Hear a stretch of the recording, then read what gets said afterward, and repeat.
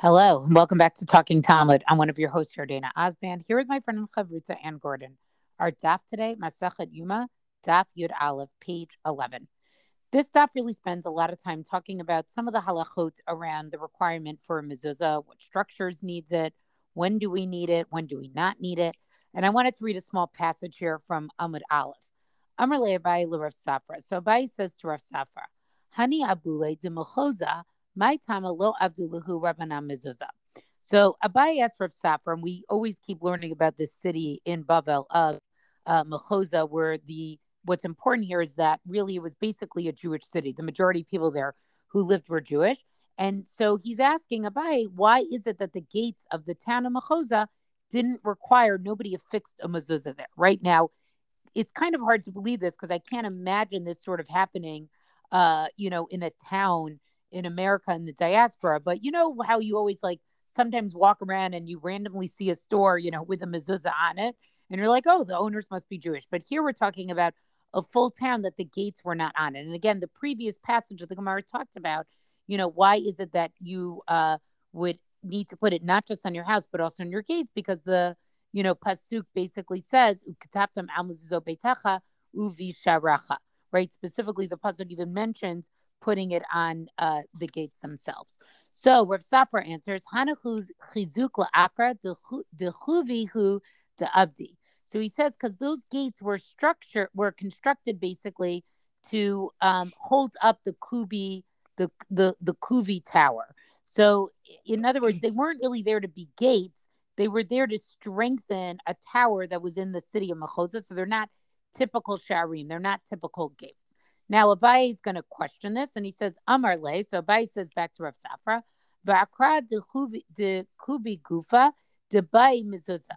But shouldn't it still require a mezuzah because of this tower itself? Tahai isba dira leshomer beta asurim. Because in the tower, there was a residence for the prison warden. And one of the things we learn about here, and Anne, I know you're going to talk a little bit more about this, that if something is a residence, it's going to need a mezuzah. Dahad Tanya, because it's learned in a brisa, Beit HaKnesset sheyesh bo beit tira lechazan HaKnesset chayevet b'mezuzah. So the way Abai learns is he quotes a brisa that says if you have a shul, and in it is also a residence for, let's say, the chazan of the Beit Knesset, you're going to need a mezuzah. Now, I just want to point out the chazan there is not really necessarily a chazan of what we mean, somebody who leads davening. It's more like a shamish, right? It's the person who sort of takes care of the Beit Knesset. That's just a side point there. Abai doesn't really buy into Rav Safra's explanation, and so now Abai is going to give his own explanation. Ella Amar Abai Mishum Sakana. It's because of the danger. Titania. Now they're going to quote a different brisa. Mizuzat yachid nivdaket pa'amayim b'shavua. So an individual mezuzah needs to be checked every 7 years, right? And we know that it needs to be checked twice in 7 years. So in other words, every 3.5 years you check it. Most people typically do it every 7 years, but this is something that you need to check. Yes, I know it says the word shavua, but here shavua actually means years. V'shel rabim pa'amayim ba'yoval, but a public one only needs to be checked twice in a jubilee cycle. In other words, twice every 50 years. But Amar Rabbi Yehuda says, Masa ba'ar tavin. There was an episode with Artavin. Now, it's not clear, is Artavin a place?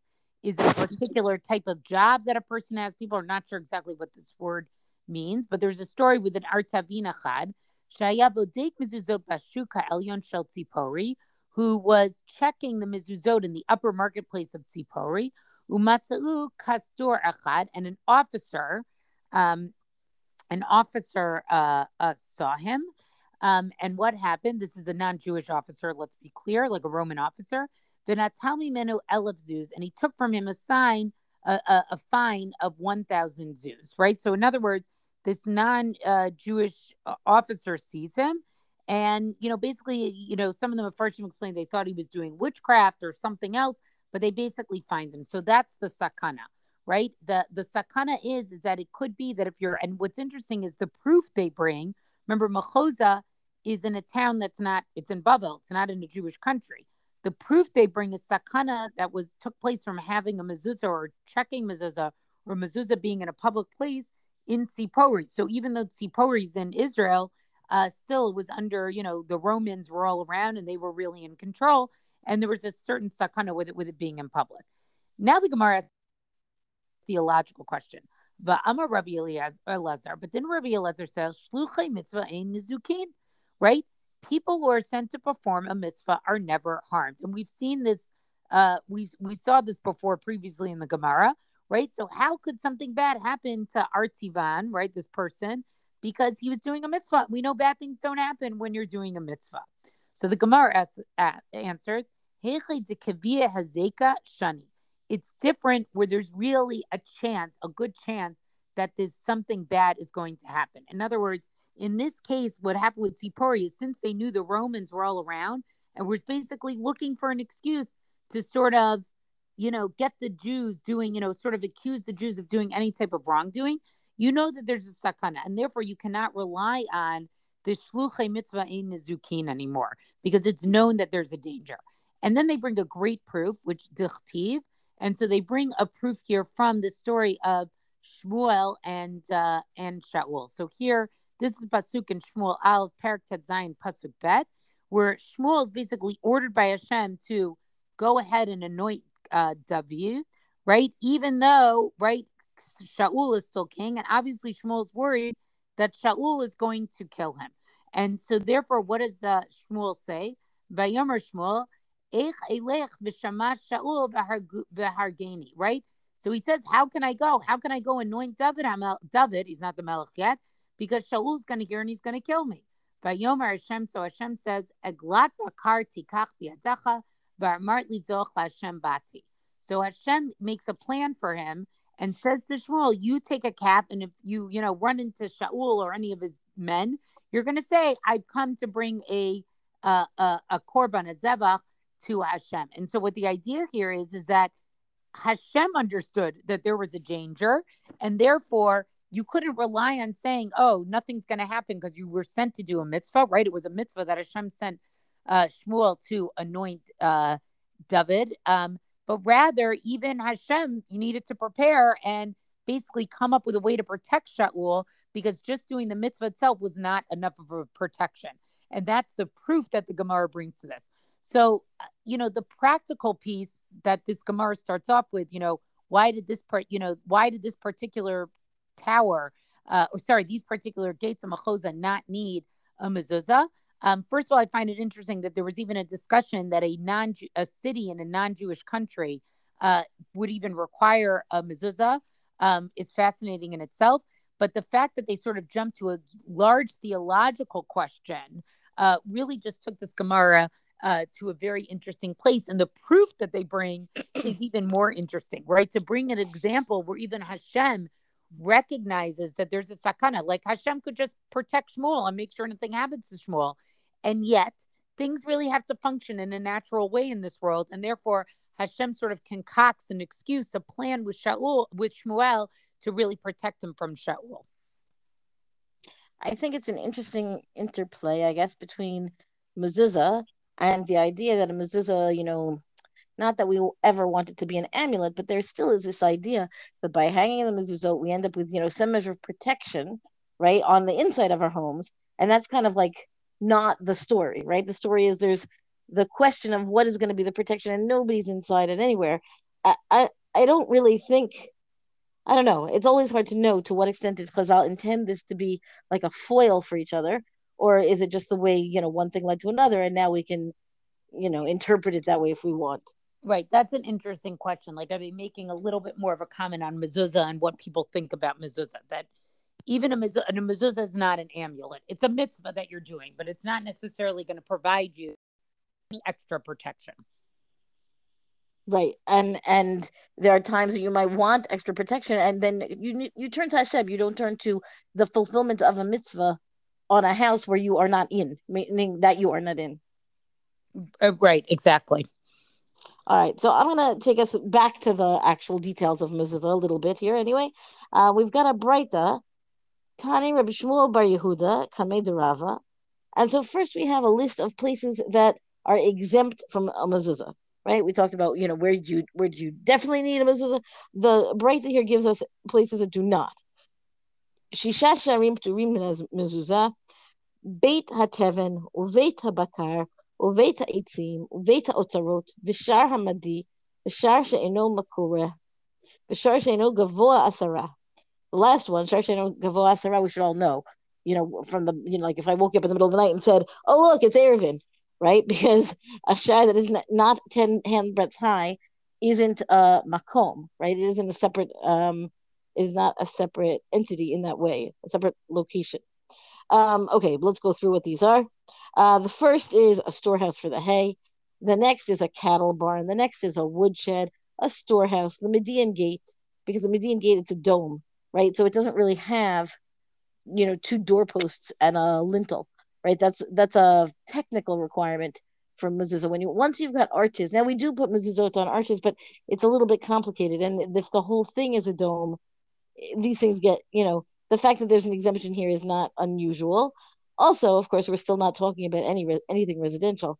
An unroofed gate, meaning if you just have an open to the sky, there's a gate that opens in or out, but there's no bar across the top of it. And then a gate that is not 10 foot high, right, which we already knew.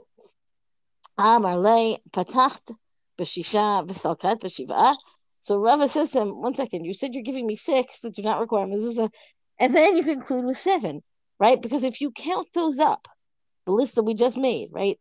Storehouse for the hay, the cattle barn, the woodshed, the storehouse, and Median gate, the unroofed gate, the gate that is not 10 handbreadths high, you get to 7. So Rava says back to him, Amarle, Sharmadi Tanahi. Well, when you're talking about the Median gate, right, you've got a machloket there. And once you've got a machloket, so maybe that's not really in the count of the 6, which I feel is just like it's almost an amusing aside. First of all, it shows that Rava was paying attention, right? That Rava says, you didn't give me the number that you said you were going to. And then, of course, the question of if it's not in the count, if there's a machloket about it, then why is it in this count? Which, the phenomenon of it makes it reasonable to put it in the count. The fact that there's a machlok about it, maybe not. Okay. And then I'm jumping down further on the daf. Now we have some things that do require mezuzah. Tana Rabbanan. Another breita. Beit Knesset, Uveit Isha, Uveit Shutafin, Chayevet b'mezuzah. Now this is different kinds of properties, namely a synagogue, a woman's house, a house that is owned by joint owners, right? Each of whom, if each of them is obligated in the mitzvah of mezuzah, then the house is obligated in the mitzvah of mezuzah. The fact that there's a joint ownership at work does not negate the requirement of mezuzah. Okay, so then the Gemara says, Pshita. Well, that's obviously, why would you think that these things would be exempt to begin with, that you have to come and say these things need a mezuzah, right? Because keep in mind that this is not in a vacuum, and the daf and even some of yesterday's daf, we're already talking about mezuzah, meaning if you're going to give me examples, a list, then it should be exceptions. And in here, the Gemara says you want to have these be on the list of things that are obligated in mezuzah. You need to give me why you might think that they would not be obligated, because otherwise, why are we talking about them at all? Pshita ma'udatema beitecha velo beita. Well, maybe because the mitzvah of mezuzah says in your house, maybe that means in your house, but the masculine form, right? So then maybe that does not mean beita, not her house, right? It would be only your house, the male owner, and not her house if she's the owner. Beitecha velo batehem, your house, you the male owner, and not their house, not a joint ownership. And so then the Gemara concludes with this structure, which is a very we haven't seen it in a while. It's a structure that is used to demonstrate the logic of the thing. The Gemara says, Kamash Milan, therefore we learn to the contrary, meaning therefore we learn that indeed all of these places are obligated in mezuzah. But the rationale is, it's not so hard, right? Meaning all of these places are, you would think, of course, they would need mezuzah. The question is, but what if you would come and try to explicate those biblical verses that talk about mezuzah to begin with, that are very careful in their language, and then when it says beitecha, maybe you would come to think that it really only means you, him, the man, his house, and not a home that is owned by her, and not a home that is owned jointly, and so on. There was a lot. I was impressed by how much discussion there was about this, like all the different types of houses, what the house is used for. It wasn't, in typical Gemara fashion, a house is not a house, a residence is not a residence, and different structures can be used for different things. Some of them more appropriate for a mezuzah, and some of them less appropriate for a mezuzah. In its typical Talmudic way, sort of making things maybe on a level that seems a little bit more complicated than it needs to be. But I think also challenges us to really think through, like, what does a residence mean? What does it mean to say something is a bayit?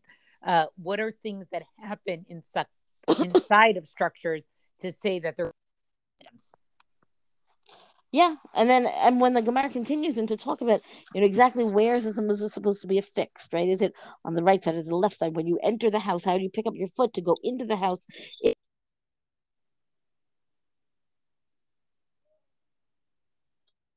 I would say that there is really a lot of intricate detail when it comes to mezuzah. Now, this is not a shocker because in this discussion that we said before, right, that it should not be treated as an amulet, gets a lot of really big, heavy discussion. Because the moment you have an object, right, it's an object, it has the name of God, it has holy verses in it, you put it on your house, and you've got all this, like, the trappings of something that is a physical manifestation, right? It's a mitzvah, but it's a physical manifestation of, I don't know what, the interaction between the people who are doing the mitzvah and God, right? So the idea that there has to be all of this discussion, I really feel like it's to hammer home, again, indirectly, this is a mitzvah that has a lot of details and a lot of different potential cases, and it depends on the structure, and depends what the structure is used for, and it depends on who the owner is, and so on and so forth. And all of that is about the fulfillment of the mitzvah of before God. And don't treat this physical thing that we hang up that has holy verses in it, don't treat it as a talisman, don't treat it as an amulet. It's a mitzvah that you have so many different cases to know how and when to apply all of those details. It's our DAF discussion for the day. Rank us, review us on all major podcasts. Thank you to Rabbanit Michelle Farber for hosting us on the Hadran website. Let us know what you thought about this DAF on our Talking Talmud Facebook page. And until tomorrow, go and learn.